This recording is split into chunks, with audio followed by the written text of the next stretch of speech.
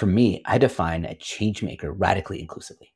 I simply say a change maker is someone who leads positive change from wherever they are. And so there's no mention of roles or of titles. And it's this identity we can layer on top of our existing ones. So you could be a change maker lawyer, a change maker physicist, a change maker doctor, but also be a change maker parent, a change maker sibling, a change maker friend.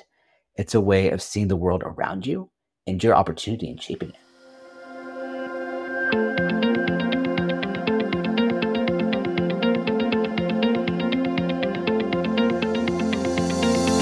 Hi, I'm Renata Bernardi, and this is the Job Hunting Podcast, where I interview experts and professionals and discuss issues that are important for job hunters and those who are working to advance their careers. So make sure that you subscribe and follow, and let's dive right in.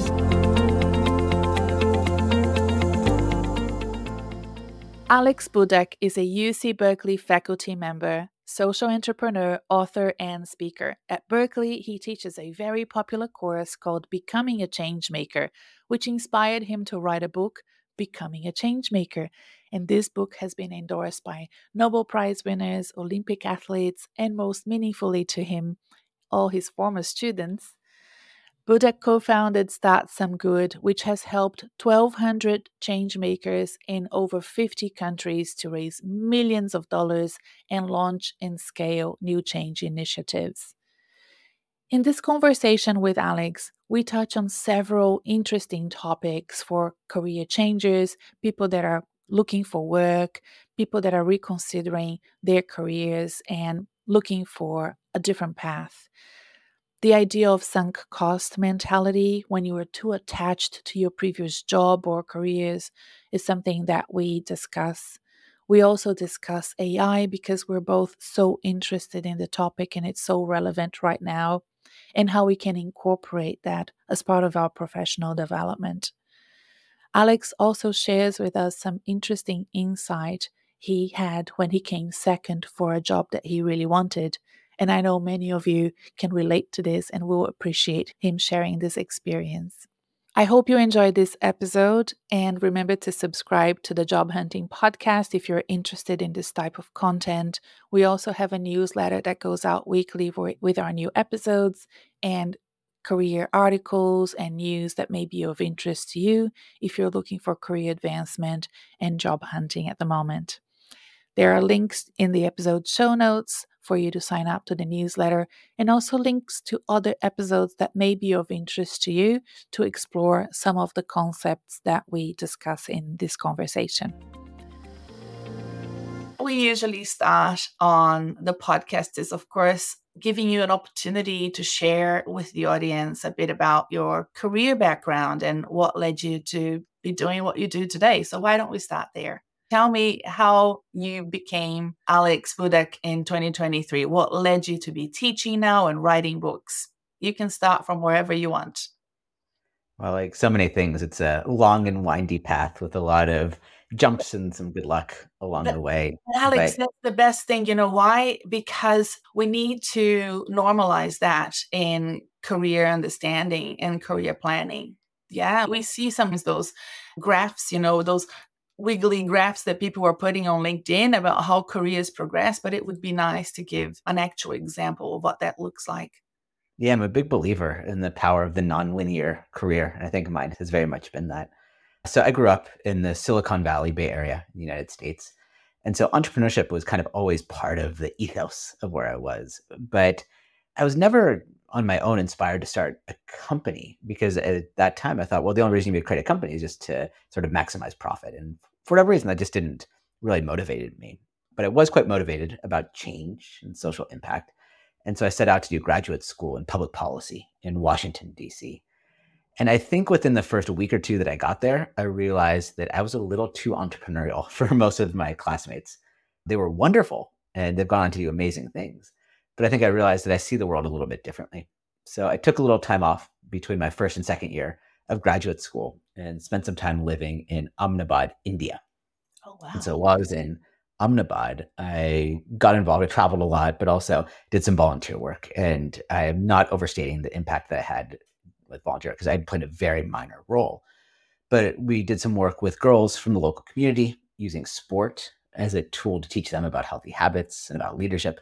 And that's where my sort of first light bulb went off, where I realized that there are these people, these change makers, literally all around the world that want to make a difference, but just too many barriers getting in the way. Before then, and I've been inspired by many of my public policy friends, I used to think that change had to come from the big institutions, the World Banks, the IMFs, and there is a place for that, to be sure. But I left Onabad so inspired by the way that this group just sort of took action for their own community. They saw a need and they just sprung in and did something about that. So that became sort of the red thread of my whole career, is supporting and giving a platform to changemakers around the world. I came back to the US, and that's where I got inspired to co-found a social venture. My co-founder is based in your country, at least. He's based in Sydney. And so we had a startup that fused together kind of US and Australia. It's called Start Some Good.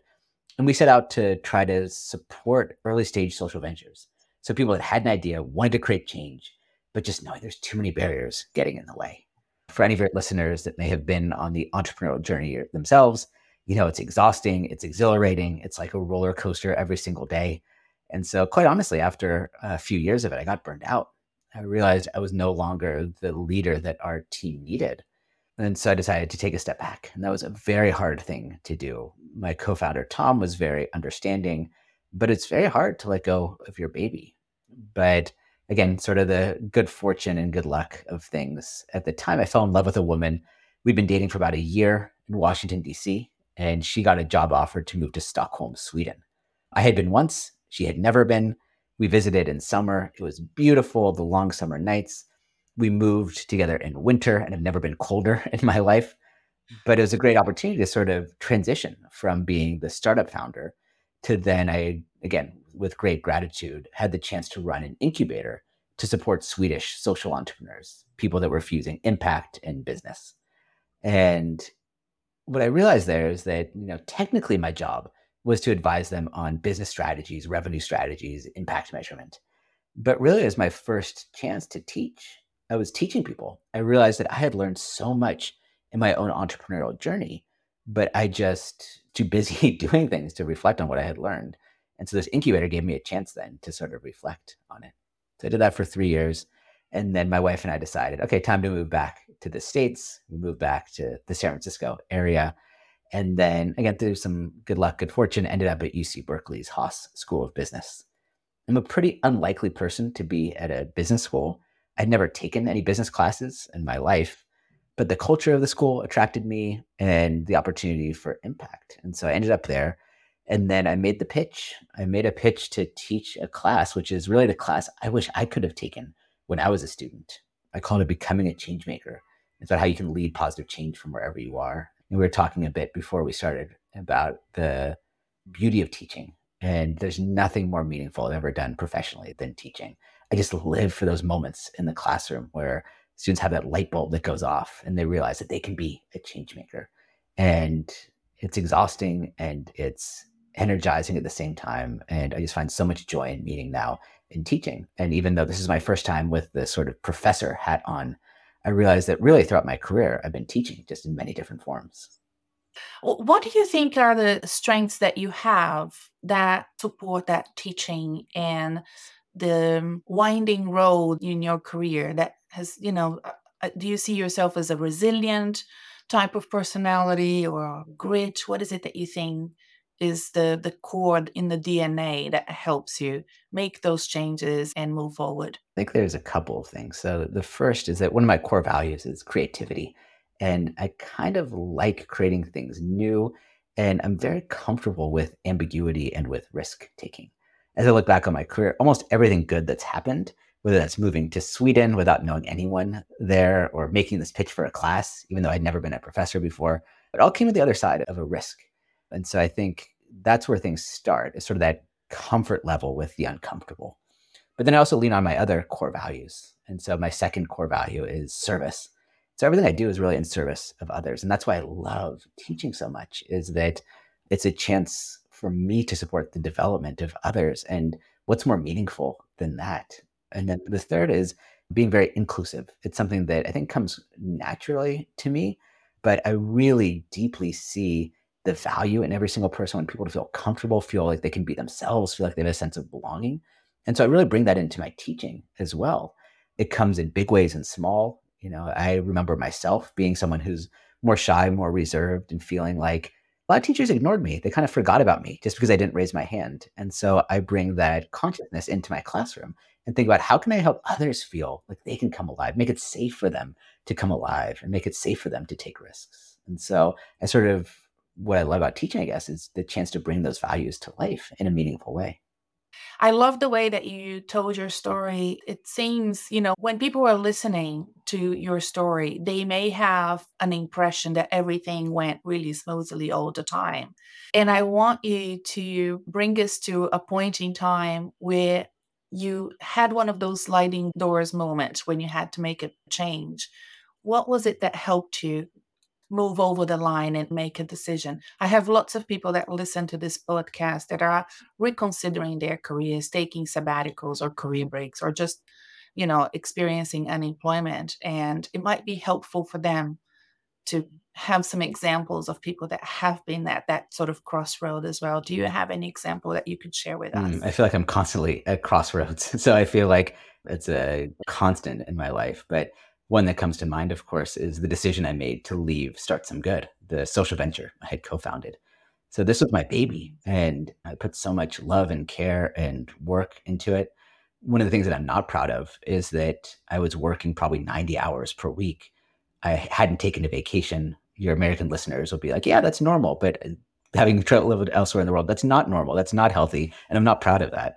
But I was just really overworked. And I remember it came to sort of a breaking point for me. I was living in Sweden at the time. My wife and I had traveled. We were in Budapest, Hungary, and I was technically in charge of our technology stack, even though I'm not a technologist. And we had outsourced some development. And normally my job would be to do quality assurance, kind of check everything, make sure everything looked good. I was just so exhausted. I wanted to get out and explore the city with my wife, then girlfriend. And I just sort of was like, oh, whatever, I'm sure it's fine. So I said, yep, let's launch it. I pressed the button. Went live, and we brought the entire site crashing down. Literally, the whole thing just crashed down. And I realized that I just wasn't being the leader that our team needed. That it's so easy to say, like, you kind of work up the pinnacle and like, oh, I'm the co-founder, I'm leading this organization, that's where I'm supposed to be. But it became so clear to me in that moment that I wasn't living the life I wanted to live. I didn't want to be working 80, 90 hours a week. I didn't want to not be taking vacations. I didn't want to let my wife down while I was trying to solve a tech problem I wasn't even qualified to solve. And it was in that moment that I realized it was time for me to move on. Now, I don't want to make that sound easy because it was a hard decision to make. It was deeply emotional. There's a lot of ego wrapped up in a decision like that. And so it was not an easy one. But that moment, I think, helped me see that work was one part of my life, but not my entire life. And if I continued on this path, I was crowding out everything else besides the startup. And that's just not who I wanted to be. Yes, I love that. When I hear you saying it, it's a mix of the emotional attachment because that you have to a business or a job. I had that too when I left Brazil. I sold my business to my employees, and it was like I was living behind a baby. I felt so Yeah. guilty. And you make something that is not real tangible to you so that you can care about it. It's part of our human brain, I suppose. It just feels like a person, doesn't it? It feels like a baby. You mentioned it a couple of times, and I totally get it. And the other thing I noticed when you were explaining it, it's that sunk cost dilemma that we have, that you put so much effort into it for so many years, and now you have to let it go. And I know that a lot of career changes fear for that as well. What have I done? I've done so much, but you take things with you, don't you? There's so many transferable experiences and skills that you can take from a project that you had to let go. Yeah, that's right. My grandmother liked to say that nothing is ever wasted. And so all of your experiences you bring with you in meaningful ways. I think back on university where in high school, I never loved learning. I felt like I didn't want to just take science classes or math class. I didn't know why I was doing it. We got to university and got to take classes just fascinated me. And so I take all these classes that seemed random. Like I took a class on, speaking of Brazil, I took a class on the geography of Brazil just because I was curious about it. And you never know the way that those new ideas, the understanding of different cultures or the insights that you have will continue to pay it forward. And I think, Brene Brown talks about that part of her creativity comes from having a large opportunity set. She sort of introduces herself to a lot of different variables. And you don't know what those variables will make sense of in the moment, but you can pull on them and make patterns of them when you have enough of them. And so that's a mindset that I like to think about is like collect as many interesting experiences and ideas as you can, and then new interesting ideas will come from it. That's fantastic. You got me at Brazil's geography. Did you really take that subject or was that an Well, example? well totally real. As a geography major, so I love studying geography. And in fact, I'm a political, economic, cultural geography. And so I learned all about the development. You probably know more about it than I do then. All right. So I'd love to talk about change making. I have your book here with me. Congratulations. It's a beautiful book. I love it. I think it's helping me so much rethink what I'm teaching as well. We mentioned before, we're both at the moment teaching. I'm at Monash University, you at Berkeley. And I want you to explain to the listeners what is change making? How did you define it? And who are change makers in this world? Well, first of all, thank you for your kind words. I'm so glad the book is resonating with you. The concept of changemaker developed for me as I sort of emerged from my first identity as a social entrepreneur. That's one amazing way to make change. But I think that so many of us, and I think especially here in the Silicon Valley, tend to put the lone entrepreneur, the lone innovator up on a pedestal, something we sometimes call heropreneurship. But I realized that change actually takes all of us. It takes the COO and the CFO and the product person and the accountant. It takes all of us fighting for change from wherever we are. And so Changemaker emerged as a more inclusive way for us to think about how we can make a difference in our careers, communities, and our lives. So for me, I define a changemaker radically inclusively. I simply say a changemaker is someone who leads positive change from wherever they are. And so there's no mention of roles or of titles. And it's this identity we can layer on top of our existing ones. So you could be a changemaker lawyer, a changemaker physicist, a changemaker doctor, but also be a changemaker parent, a changemaker sibling, a changemaker friend. It's a way of seeing the world around you and your opportunity in shaping it. And what made you decide change making was an important area of study? I mean, to write a book and to be teaching about it. Do you remember a moment where it sparked and you went and pitched it to Berkeley? Or did they come to you? Yeah, no, I pitched it, which is quite an unusual way to go about becoming a faculty member because normally you become a faculty, you sort of take over an existing class. And maybe there's a negotiations class or an econ class, and you sort of come in and you take it. But no, I went a very different way, which is this class. And again, I used some empathy, kind of thinking about like, what do I wish I could have studied, could have learned when I was just leaving university? But also I collected all the stories of all the people I had met along my own changemaker journey, all the books that I had read. And, I'd be lying if I said I knew this would work. I didn't.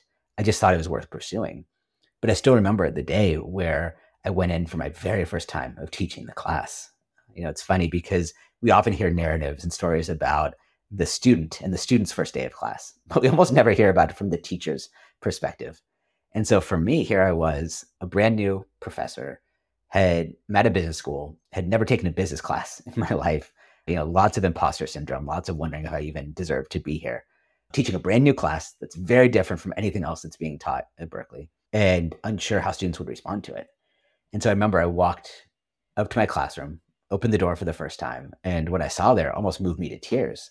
I saw that not only was every desk, every seat taken, that there were students literally sitting in the hall in the stairs and sitting on the windowsills. Like just students were packed in there. Way more students were in that classroom that could possibly take the class. And that's where I realized like this is an opportunity here that people are hungry to be change makers, to find a sense of meaning and purpose, the leadership skills for impact. And that became my new calling to support them in their own journeys. I think also there is a mix of generational interest. I find that this new generation in their teens and early 20s are so keen to work hard to serve. There's such an interesting, great number of people coming up with service and betterment of the world as their values. I see this because I do strengths assessment tests all the time. And when I do it with students, I see that happening all the time. I haven't done enough research to understand if it happens to every youngster, and then as they grow older, their career drivers and personal values may change. But I, don't remember being this keen, when I was that young to make so many big changes in the world. So I think that things like the pandemic and climate change are really impacting the psychic. Do you see that happening as well? Yeah, it's such a privilege that I get to know these students so well. I get to know them over a 15-week semester and meet with them in office hours. And I think I get a good sense of what motivates them, what drives them. And I think you're exactly right. I mean, the data show, like a Gallup poll found that 70% of Gen Z that they would only work for companies that share their values. So they're much more values driven, or at least expressing their values in a much deeper way than I think other generations. And I think there's a unique concoction of things that they're facing. I often tell my students that they had every reason to feel upset when they look at the world that they're inheriting, from climate justice to racial justice, educational, economic inequality. They have every reason to feel upset. But I try to help them find their own sense of hope despite that, their own sense of agency in doing something about it. And I think they really do feel called to action, that they look at something like climate and it's not theoretical to them. It's their life on the line and they feel really inspired to do something about it. And that in turn really motivates and inspires me. Alex, one thing that I have noticed as well, and I think I can't say it's a white population issue, but something that happens with people that reach out to me, because there's a self selecting process that happens when you're out in the market as a career coach trying to attract clients.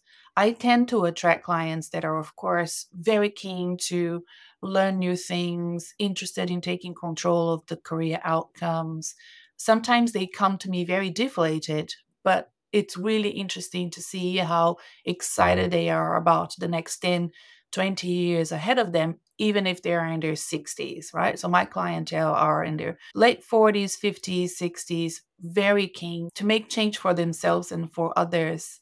How do you explain change making for professionals that are halfway through their careers? What is it that they can do and how would they go about it? Well, first of all, can I say I love that. One of the themes of my book is something I call students always, to say they were always learning, always growing. And so I love to see people 40s, 50s, 60s, I hope 70s, 80s, 90s as well, that they're always thinking about how they can grow and change. That really inspires me. In the book, I tell the story of Dolores Huerta, who's a labor leader, who's still a change maker into her 90s. And I love seeing that. I think there's a couple ways we can approach change making at that stage in one's career. And I think it's impossible to think about change making without recognizing the change we've all been through, which is the COVID pandemic. That if you think about a traditional company, plenty of companies were thriving as of February 2020. But then as soon as COVID hit, the status quo was no longer tenable. That if a company, an organization didn't evolve, they didn't try new things, they didn't change, they likely wouldn't exist. We saw many companies and organizations that went out of business. I think there's a similar analogy you can make for our own lives. Now, Right. you could make the case and say, oh, I wish that there wasn't so much change. I wish that the world would slow down. But that's just not realistic. The reality is that through technology, other changes, we're just moving faster and faster than ever before. And so the question then is not, can you slow down change? Can you just kind of bunker down and try to hold on amidst the change? But rather, can you make it work for you? Can you navigate, shape, and steer change to make it work for you and for those around you? I'm not saying it's easy, but I'm saying that's the big opportunity that we have here. That's the whole point about your book, isn't it? I want people to get that. I might even use what you just said as an extract in a little short clip because there's so much change happening in the world. People may look at the job title and say, I can't cope anymore. I'm Yeah. burning out of change. But the change that is intentional and that you can control is much more manageable than that, than just being in the flux of changes that are happening to you, happening, and you're constantly reacting to them. Yeah, exactly right. I like the quote from singer-songwriter Joan Baez. She says, action is the antidote to despair. And so I think change makers are able to find a sense of agency, even despite hard things that are going on. I love her. I didn't know that that was a quote from her. Yeah. Excellent. Sorry, Yeah. go ahead. And, I think back to when I, as a faculty member, had to pivot to teaching online. My class was Tuesday morning, and Monday about 3 p.m., we got an email from the university saying, okay, COVID is hitting. We need to now teach remotely. And again, we had no idea if we'd be teaching remotely for a week or a month or a year, right? I said, okay, time to start teaching remotely. So I had less than 24 hours to pivot from in-person instruction to remote. And so I tried to lean into that and sort of talk about, hey, let's figure out this stuff together with my students. And I won't forget what one of my students said, 21-year-old. She said, here's the good news is that no one knows what they're doing right now. So what a great opportunity to try things out. And that's really stuck with me because I think we can so often think that other people are navigating change better than I am, or other people know what to do. But the truth is, none of us do. And so if they can do it, why not you? Yeah. No, you're absolutely right. And your student was right too. I feel like for the past 3 years, we're all students, aren't we? We're always, some of us a few steps ahead of others and hopefully lifting others as we learn new things about how to operate in a hybrid world and a more remote workplace environment. Here in Australia, we didn't experience so much of a great resignation, but you would be interested in knowing this because I know you're curious about these things. We're having quite an astounding number of senior male leaders, men resigning from high profile positions in Australia. Just in the past year, we had two premiers, those are equivalent to your state governors. We had sports coaches resigning very much in the Ted Lasso kind of way. We had, spoiler alert, if you haven't watched the last episode last night, CEOs, and we are calling it the he resignation instead of the great resignation. And what we have also found here with local research is Australians aren't resigning, but they're definitely burning out. And there's, equivalent research happening in the US. I read a Harvard Business Review article this week about managers burning out and what we need to do to support them as they support workers. So, considering that and all of these changes and the misalignments between what employers want workers to do and what workers are asking to do, how can professionals take better control of their careers and be their own change makers, do you think? I mean, that's a huge question, a huge opportunity. I mean, I think so much of it starts back with empathy. So, to quote another Harvard Business Review article that really stuck with me, Patty Sanchez found that 50% of C suite executives, when they're leading change, don't actually take into account how that change will be perceived by people on the front lines. So, in other words, these people are sitting in an office somewhere and they're sure they have the right answer, but they haven't actually thought about, well, how will someone that's 3, 5, 10, 14 levels below me actually perceive that change? And I think that's emblematic of the way we're going about so much of what we do. I agree. I think being a manager right now is a really hard thing to do because none of us know exactly what we're doing. Are we going back to hybrid work? Are we going back in person? Is it totally remote? How do you build community? How do you build connection? How do you look out after your colleagues' mental health? And so I don't have all these answers, except I do think that in general, our workplaces and our careers would be better suited to have a bit more empathy, to be able to understand where others are coming from, and a bit of the humility to say, look, I don't know exactly what I'm doing here. None of us do. Let's figure it out together. And I think when you extend that invitation, I think a lot of people want to grab that hand with you. Yes. I think this type of environment that we have right now suits a certain style of leadership that allows for vulnerability, authenticity, more of the servant style of leadership as well.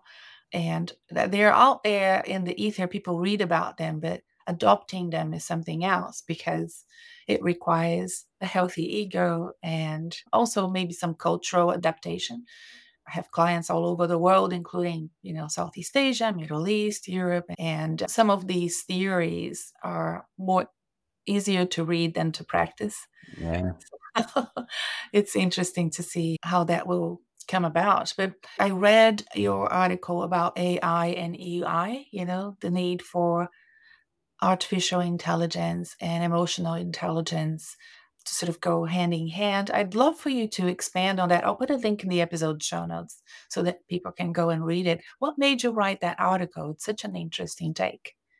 That I see so many people freaking out about AI right now. And again, understandably so, right? A new technology comes in and has a potential to displace everything. And I think it's important we take stock of anything that's scary. Well, how does it work and how does it not work for us? That it's not everything and it's not nothing. It's somewhere in between. And so how do we start making sense out of it? And I don't know any of your listeners, I played around with ChatGPT. I think it's incredible. I love the power that it has.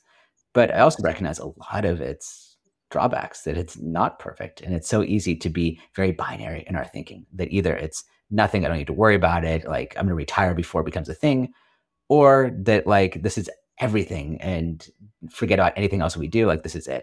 And I just believe that, the famous quote, virtue lies between two vices, that there's sort of balance on both parts, that there still is an essential human aspect of life and of leadership. And we shouldn't forget about that.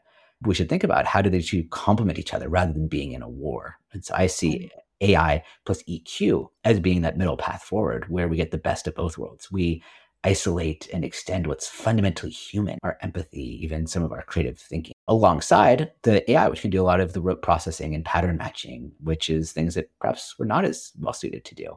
And so it's an argument, really, more than anything, for nuance and for the essential value that humans can and do and still will bring to the world. Have you thought of how AI can help change makers? Have you sort of provided your students or your colleagues with some examples of how to use AI for change making?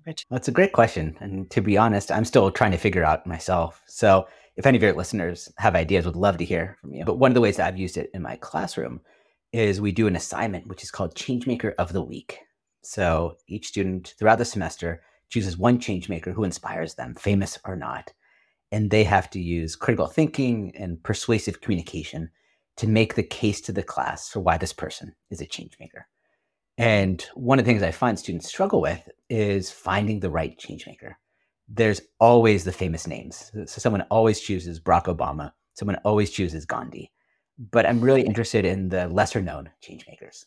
And so this semester, I had them use ChatGPT to tell them a bit about the type of change maker who would inspire them. So say, I'm 22 years old. I'm looking for a change maker who works at the intersection of environment, water, and sport, and is ideally from the African continent and is a woman. And then ChatGPT puts together an incredible list of change makers. And when I looked at it, it's people mostly I hadn't heard of. It also comes up with a slight description about who they are. And I think that's a wonderful place to start. Then it's up to the students to research them, to get to know them, to even reach out to them on social media.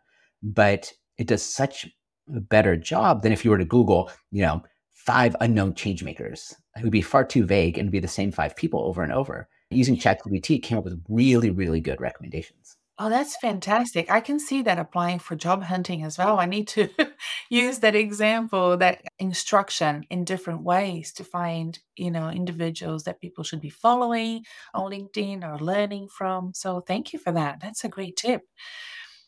Have you thought of other big trends that you think will be impacting change makers in the future? Things that may affect their ability to be successful in what they're trying to achieve? Well, of course, I come at this from the faculty perspective. And so I'm really interested about what's happening in the future of education and education technology. And I say this, I work at a big traditional university, but I think that something that's so exciting now is that you don't have to be at a big university to get an amazing education.